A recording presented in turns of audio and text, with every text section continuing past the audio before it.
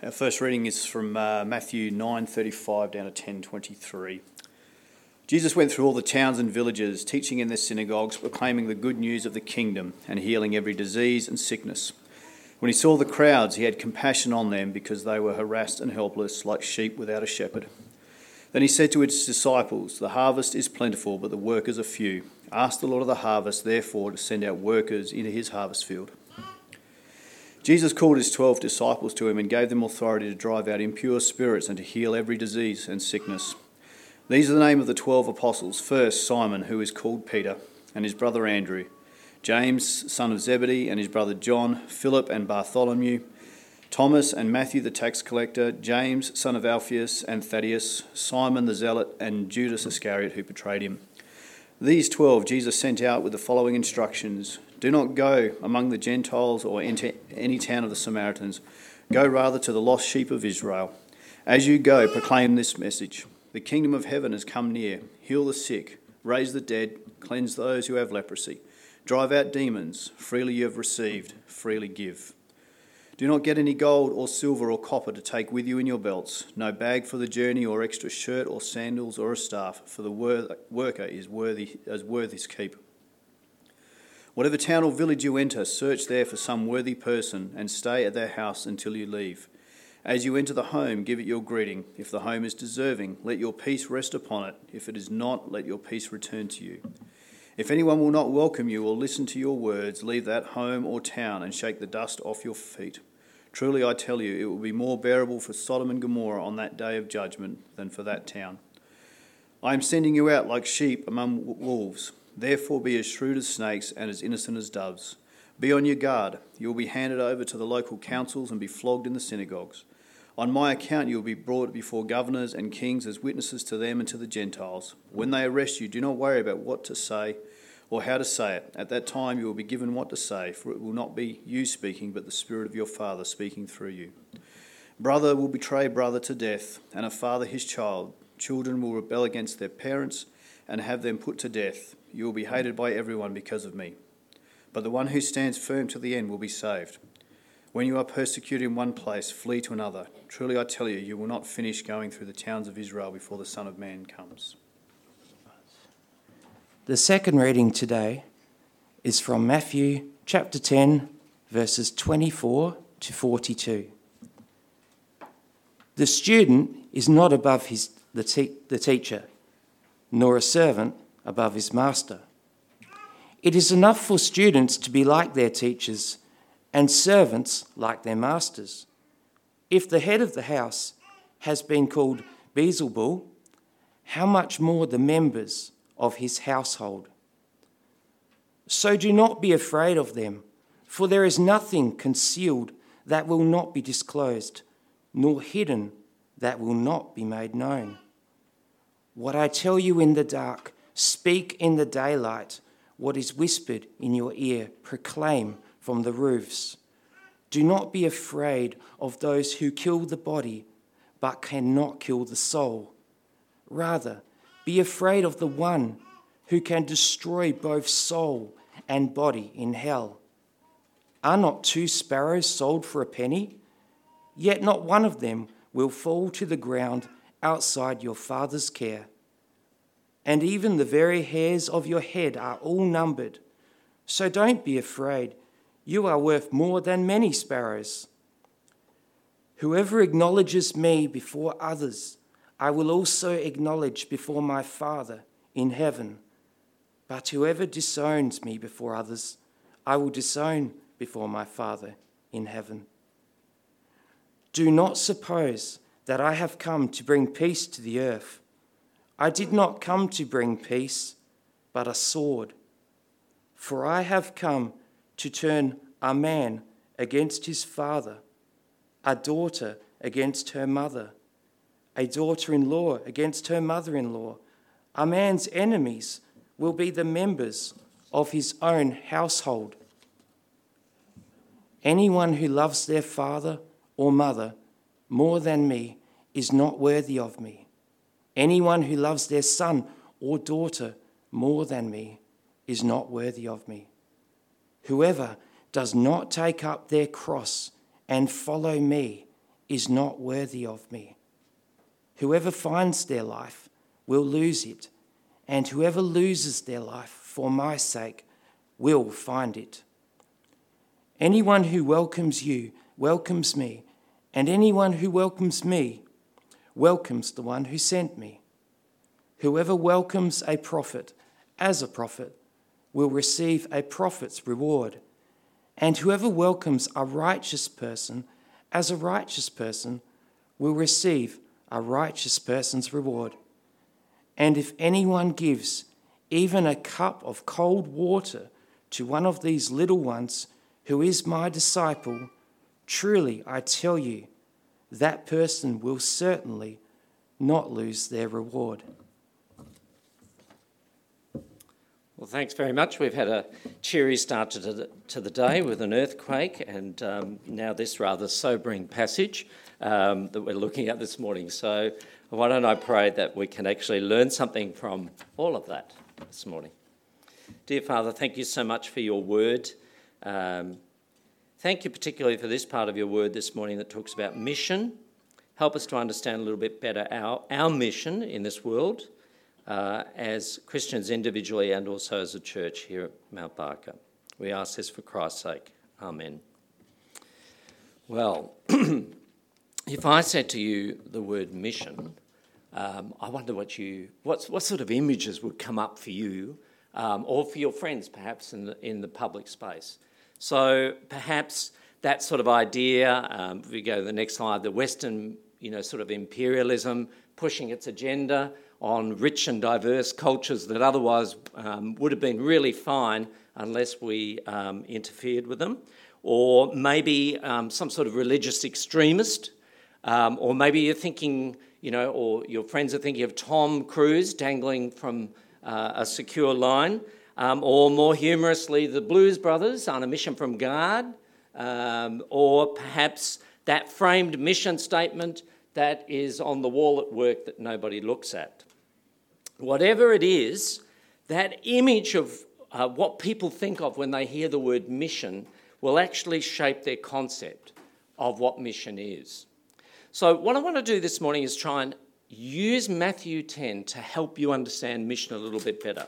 You'll see there's an outline that you got given as well, and if that's helpful for you, follow that as we go along. But I think there's two things we need to define here. One is the first is what is mission. So mission is to articulate and demonstrate the news of Jesus Christ and its conveying demands and benefits. And that comes from the CMS, the Church Missionary Society. What is evangelism? Well, here's a definition from Lausanne Congress on World Evangelism in 1974. It's, nearly 50 years old, but I think it's very helpful. Evangelism is the proclamation of the historical, biblical Christ as Saviour and Lord with a view to persuading people to come to him personally and so be reconciled to God. So I don't know whether you can see the difference between those two definitions of mission and evangelism, because mission is actually an umbrella term that's far more comprehensive, that defines our relationship that God has to his people and what relationship they have to his world, of which evangelism is a critical component. But it's one component. Mission is broader than the articulation of the good news. It's also service, isn't it, that's rendered by Christians through their radically transformed lives that they go and live out in the world. It's the visible demonstration of being God's people before a watching world. So people look on and they see Christians, and we show them what it looks like to be reconciled to God and liberated from our sins. So mission is evangelism, talking about it, but mission is also service, and it's being God's community, and mission will be compromised if you get obsessed with just one of those three. You may recall from the Great Commission message that I came up here and spoke to you about from Matthew 28 back in January. That was the close of Matthew's Gospel. So we've shifted back now into an earlier part of Matthew's Gospels, But there, Christ was sending his followers into the world as his representatives. And he told them there to make disciples of all nations. So he didn't tell them to just get people over the line and sign, I'm a Christian. And today we're going to have a look at how we do our mission and how we can avoid mission becoming defective in the way that we do it, as a church or as an individual. So in Matthew 10, it's sort of a hinge in the book of Matthew's Gospel. And you can read it actually at two levels at least, as far as I can see. It tells you something of the content of the historical mission of Jesus at that particular time and place. And curiously, Matthew is more interested in recording the pep talk that Jesus gives to his disciples rather than giving us a blow-by-blow account of what happens when the disciples go out and do it. But it also can be valuable because of what it can tell us universally about what is involved in the nature of mission. And so for those of you who like to take notes, here are the 3 points that we're going to look at today. The first is the power of mission, then the dangers of mission, and finally the love that stokes mission. So the power of mission, the dangers of mission, and then the love that stokes mission. If you look at verses 1 to 10, mission gets introduced to us there, and the team is identified and the authority gets delegated, and there are parameters to the mission in verses 5 and 6. What to say, what to do, and what to take in verses 7 to 10. And the most incredible thing at this point is that Jesus' mission gets fused to the disciples. It hasn't happened up until this point in Matthew's Gospel. The disciples are given the authority of Jesus to do his mission. In fact, disciple and apostle there are almost interchangeable terms. Although it sounds quite religious, the word apostle, it actually comes from a word which means like a business enterprise, a venture that goes out.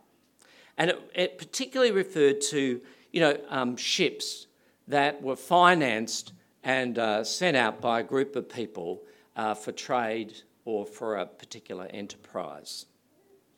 It's funny, the first church that I worked in full-time, I was the assistant minister, and Merle and I lived in the house that was supplied not by the church, but by a dozen people in the church who had actually all chipped in to buy a house in Werribee together.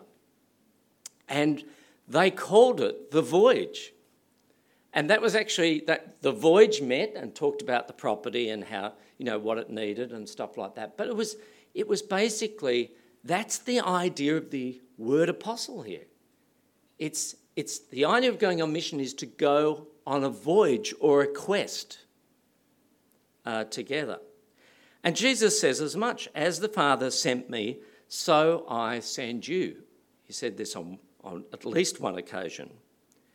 When you think about it, God thought globally about our world, and what did he do? He came in a local presence in Palestine. And that pattern gets repeated when he sends these guys. They go out to a specific group of people at this particular point. And he then repeats the pattern when the early church sends out their sent ones on a voyage. It's empowering to realise that mission is actually God's idea. It's his enterprise, not a human thing.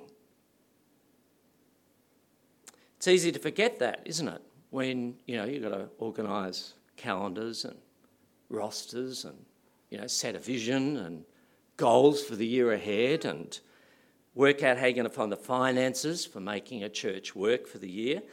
But it's easy to forget what we're here for, which is a mission, a quest, a voyage. Mission is about being sent and being delegated with the same authority that in the end Jesus talked with and amazed the crowds with. In the last week, we've listened intently to representatives and diplomats of various countries responding to the deplorable situation in the Ukraine, with Russia spilling over the borders into that country. And what I think was powerful was that as each person got up to speak in the settings that they were in, you realised that they were speaking on behalf of their country or on behalf of the EU or NATO or the US. And they were pleading with Putin to desist. And we understand that they were representatives at that point. They weren't there giving us their own opinions. They had the great privilege of representing their countries or their organisations they were part of. So what we see here with Jesus sending his disciples out is the great privilege of representing him, of merging together what he's doing with what we do. Verse 7, as you go, he says, proclaim the message, the kingdom of heaven has come near. In terms of the content, it's exactly the same as what John the Baptist preached, that the kingdom of God is near. It's exactly the same what Jesus preached in chapter 4, verse 17, the kingdom of God is near. So close is the alignment that Jesus says in verse 25, if he's the head of the house and people have no respect for him, then they certainly won't respect the rest of the family that turn up. The identification is taken even further with the now and the then logic of verses 32 and 33. Have a look at it. Identify with Jesus now before people, and Jesus will identify with you before God then in heaven. Disown Jesus now before people, and Jesus will disown you before God the Father in heaven. And in verse 42, those who receive the people that Jesus sends are as good as receiving Jesus himself. Ultimately, mission is really an identification of yourself with Jesus. It's not good enough to think that he's outstanding and a great leader in history. His mission must become our mission. Jesus sent his disciples out. He didn't save them and then say, get on with your own aspirations of your life again. He did not leave people in offices and studies to just mirror the career goals of the people around them. He didn't leave people behind their quaint picket fences to do their COVID renovations for the rest of life. They became sent ones. And a sent one is not someone who crosses the sea, but someone who sees the cross. What an absolutely radical way of thinking of what you're going to do tomorrow, whatever that is. Hop on a bus and commute down to the city, perhaps after a long break away from that. Your Zumba class that you might go to. The people you wave to over the fence. The school pickup. Sometime this week when you are stressing out, just stop and think to yourself and remind yourself, I've been sent here. I've been sent here by Jesus. This time, this place, these people. That is the power of mission, to be sent. Well, with empowerment comes pain and danger. So much so that Jesus pictures it like sending out sheep among wolves. I mean, that's an utterly hostile environment to throw someone into. And Jesus bursts any bubble that imagines, being on mission as one sort of never-ending pack of Tim Tams. Mission is difficult and it's complex, and it brings with it, as you read through this chapter, the worry about provision and the fear of hostility and the pain of ruptured relationships. And anyone who tells you differently to that doesn't understand the mission that Jesus sends his disciples on. It's really messy. Mission will make your life messy. In verses 9 and 10, they're told to pack the opposite to this, all right, which is what family holidays are often like, when you take the car. You try and fit everything into the car. Well, The way that Jesus tells his disciples to pack is the opposite to this. It's like flying on the cheapest airline on the cheapest ticket with absolutely no luggage and the barest of limits to your carry-on. The unspoken thought is that God will supply the most basic of needs. Food and shelter will be met by those who welcome them. Jesus says in verse 10, these workmen are worthy of their keep. They can rely on their employer to provide for them. But not only food and shelter, even the words that they need to say will be supplied. Verses 19 and 20, as they're dragged up before the rulers of the world, these Galilean peasants, he says, don't be intimidated. In these flashpoint situations, the Holy Spirit will give you the words to say. And you read that in the book of Acts. He then goes on to paint some of the most life-threatening circumstances from verse 21. He sees a time in the future when they'll undergo a real hammering. And this teaching is scattered throughout the other Gospels when you read about it, but Matthew helpfully collates it all together into one spot in this chapter. And why is this all going to happen? Verse 22, because they're associated with the name of Jesus. In AD 70, Jewish Christians left Jerusalem in response to persecution. They just sort of were sent like marbles scattering all over the known world of the time.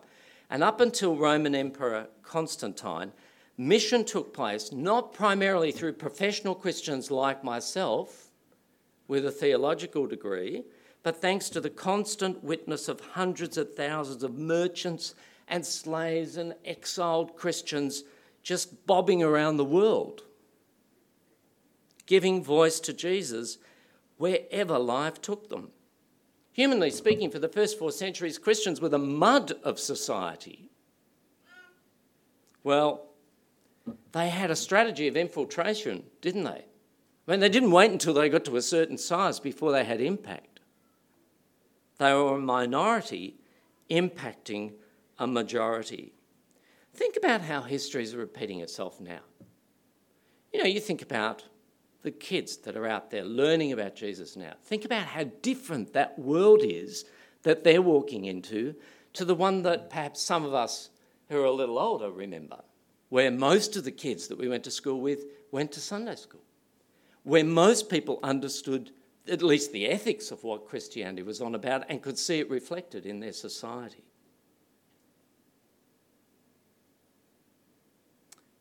We can be afraid of the hostility that is inevitable with carrying the name of Jesus, or we can follow Jesus' instruction in verse 28. Don't be afraid of those who kill the body but cannot kill the soul. Rather be afraid of the one who can destroy both soul and body in hell. You see, persecutors, they may be able to terminate a physical life, but they cannot touch the soul. We all have fears in life. Some of those fears are rational, some of them are quite irrational at points. But what do we fear most? Well, Jesus says the wise person fears the right things. Reconciling sinful, wayward people to a holy God is disruptive, it's messy, it's a hostile sort of thing. But what can bring the greatest anguish is when the enemies come from within, from under your own roof sometimes, he says. If you look at verses 34 to 36 there, a man against his father, a daughter against her mother, enemies under your own roof. The anguish of mission is that sometimes treachery is found in the places where we normally look for love. That's the painful possibility of entering Jesus' mission. It could rupture some of your closest relationships. And if you expect to be universally liked in this world by just keeping your nose clean and your head down, you may have problems following Jesus. Mission may bring with it huge disruption and division rather than peace and concord. Mission costs. It cost these disciples everything they had, but think about it. Mission cost God everything he had. Here's a challenging thought. When it comes to following Jesus, are you into vision or provision? You know, are you part of God's great plans that roll along for this universe? Or are you looking for him to simply rubber stamp your dreams? Do you want Jesus to lead you? Or do you just want him to feed you? Mission is powerful and it's dangerous. But mission will affect us at a deeply emotional level. If you look at some of the emotions that have surfaced so far in what we've read, there's fear, there's worry, there's shame, there's hate, but there's one actually that rises above the others, and that is love. It is love, love which motivates and drives Jesus' mission forward as it should ours. Firstly, the love that God has for those he sends. If you look at verses 29 to 30 again, are not 2 sparrows sold for a penny? Yet not one of them will fall to the ground apart from the will of your Father, and even the very hairs of your head are all numbered. So don't be afraid, you're worth more than the sparrows. At moments in mission when you are right, you have every right to be afraid, Jesus reminds us of the infinite worth we have to him. God's power to preserve life is contrasted with the limits of those who in hate try to eradicate his sent ones. You know, God is not so busy with his grand plans for this universe that he doesn't notice the smallest of details. Nowadays, you know, in business and work, it's the big picture people that we call in, you know, because they're going to solve things. And they see the big picture, and then, you know, they don't care about the detail. You know, the detail, that can be left to the anal retentives to sort of sweep up. But that's not God. That's not the character of God. He has an abiding interest in the lives of those people who are part of his mission, right down to the minutest details of their lives. That's how precious sent ones are to God. And that love is a two-way street. If you look at verse 37, anyone who loves his father or his mother more than me is not worthy of me. Anyone who loves his son or daughter more than me is not worthy of me. Even the closest of human loves cannot compete with your love for Jesus. Those who are sent must love Jesus first and foremost. So you've got God's love for you. You've got our love returned to him. And then finally, that love breaks the surface in compassion for the lost. Jesus says to his disciples, verse 6, keep on going to the lost sheep of Israel.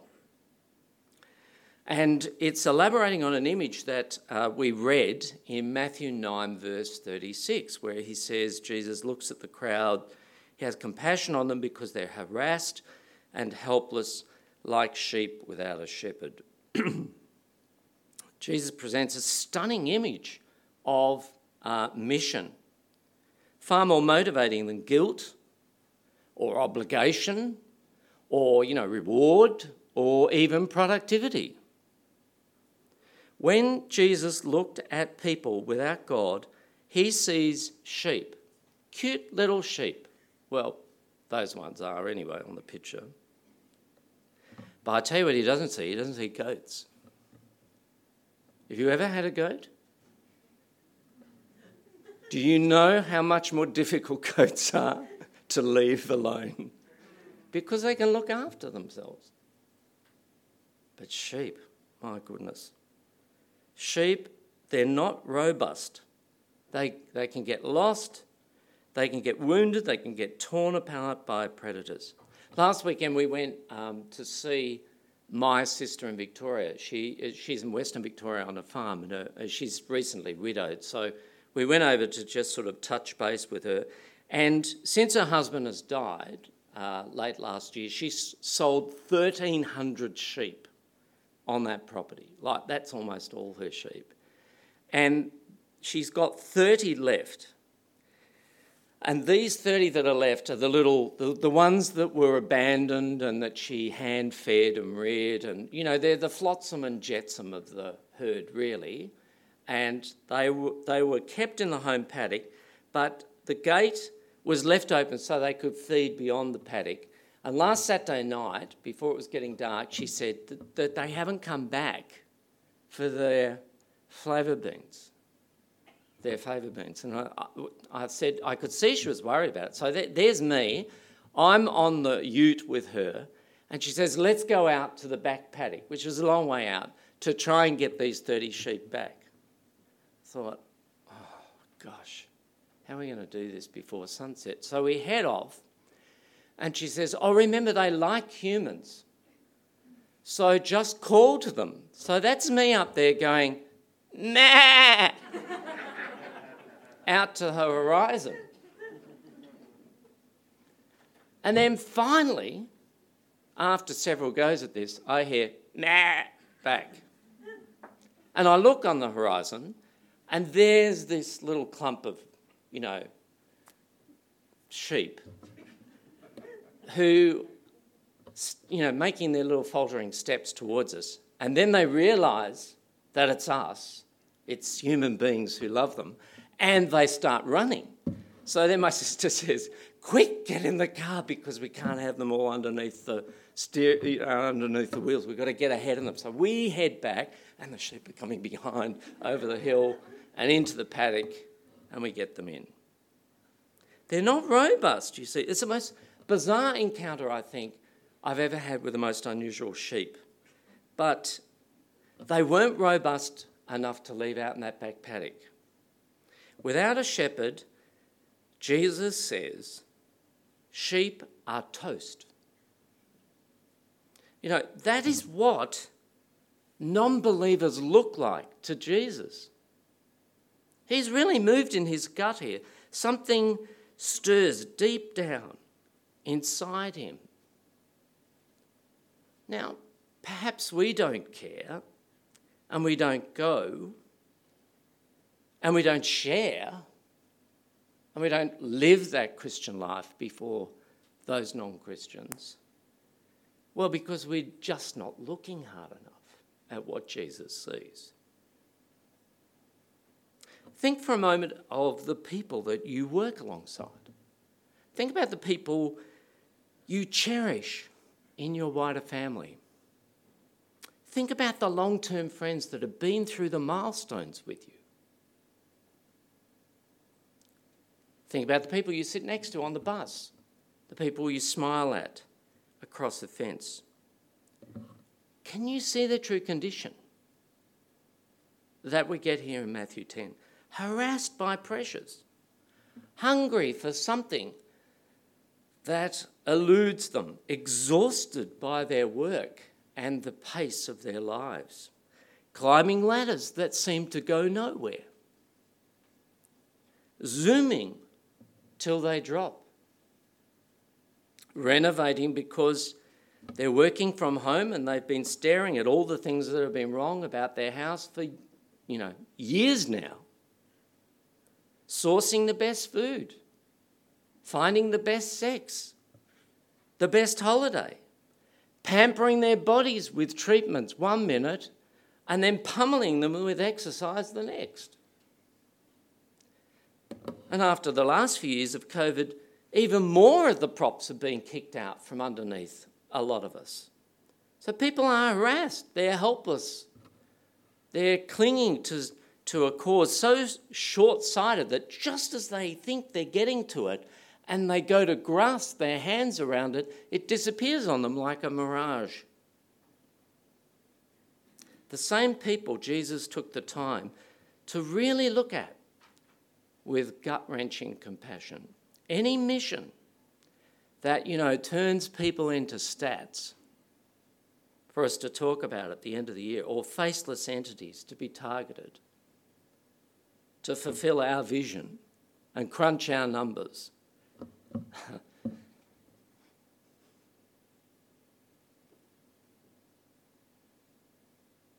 It's not the mission Jesus talks about. Mission is stoked by love, and it will change the scent and those they go to. Okay, so how can Jesus' mission become yours? I have 3 ideas. 1, why don't you work out your own mission field?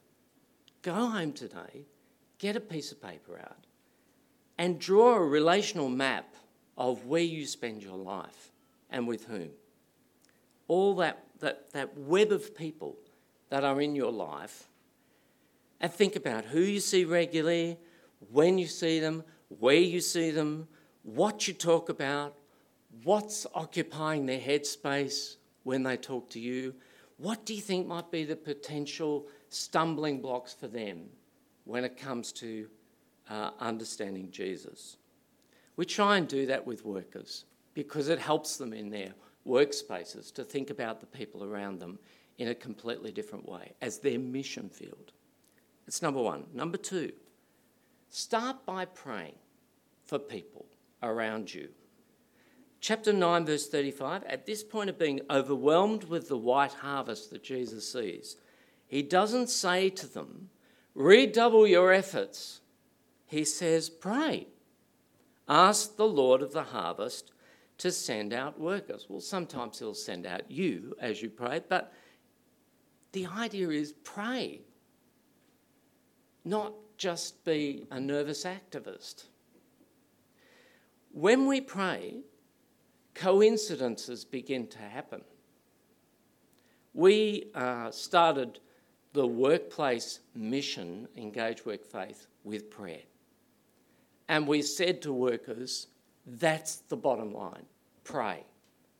So if you're interested in that, even if you're not a worker, you're retired, or you don't consider yourself to be in the workplace as such, just grab one of the 2 or more things and read through it and see what we actually do to try and set people up to pray with other people for lost friends, because I think that helps. 3, make sure you have a balance between local and global. You know that it's easy to sort of fluctuate between one or the other, and to become obsessed with one or the other.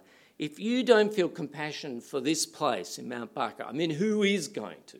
You're the ones living here. So you want to have a healthy heart for the local. But don't leave it there. Move beyond your own patch and cultivate an interest in God's kingdom in this world. You can't pray or you can't be interested in all the world, but you could drill down on a country or a people group or on a particular mission that's working with a particular type of people or situation. And go and partner with that reliable mission agency. So they're my 3 tips. The power of mission is knowing you've been sent. Realistically, it will be difficult because it's got inherent dangers to it, but mission is pumped by love. Love for Jesus, his love for you, and love for the people we go to. Let's pray.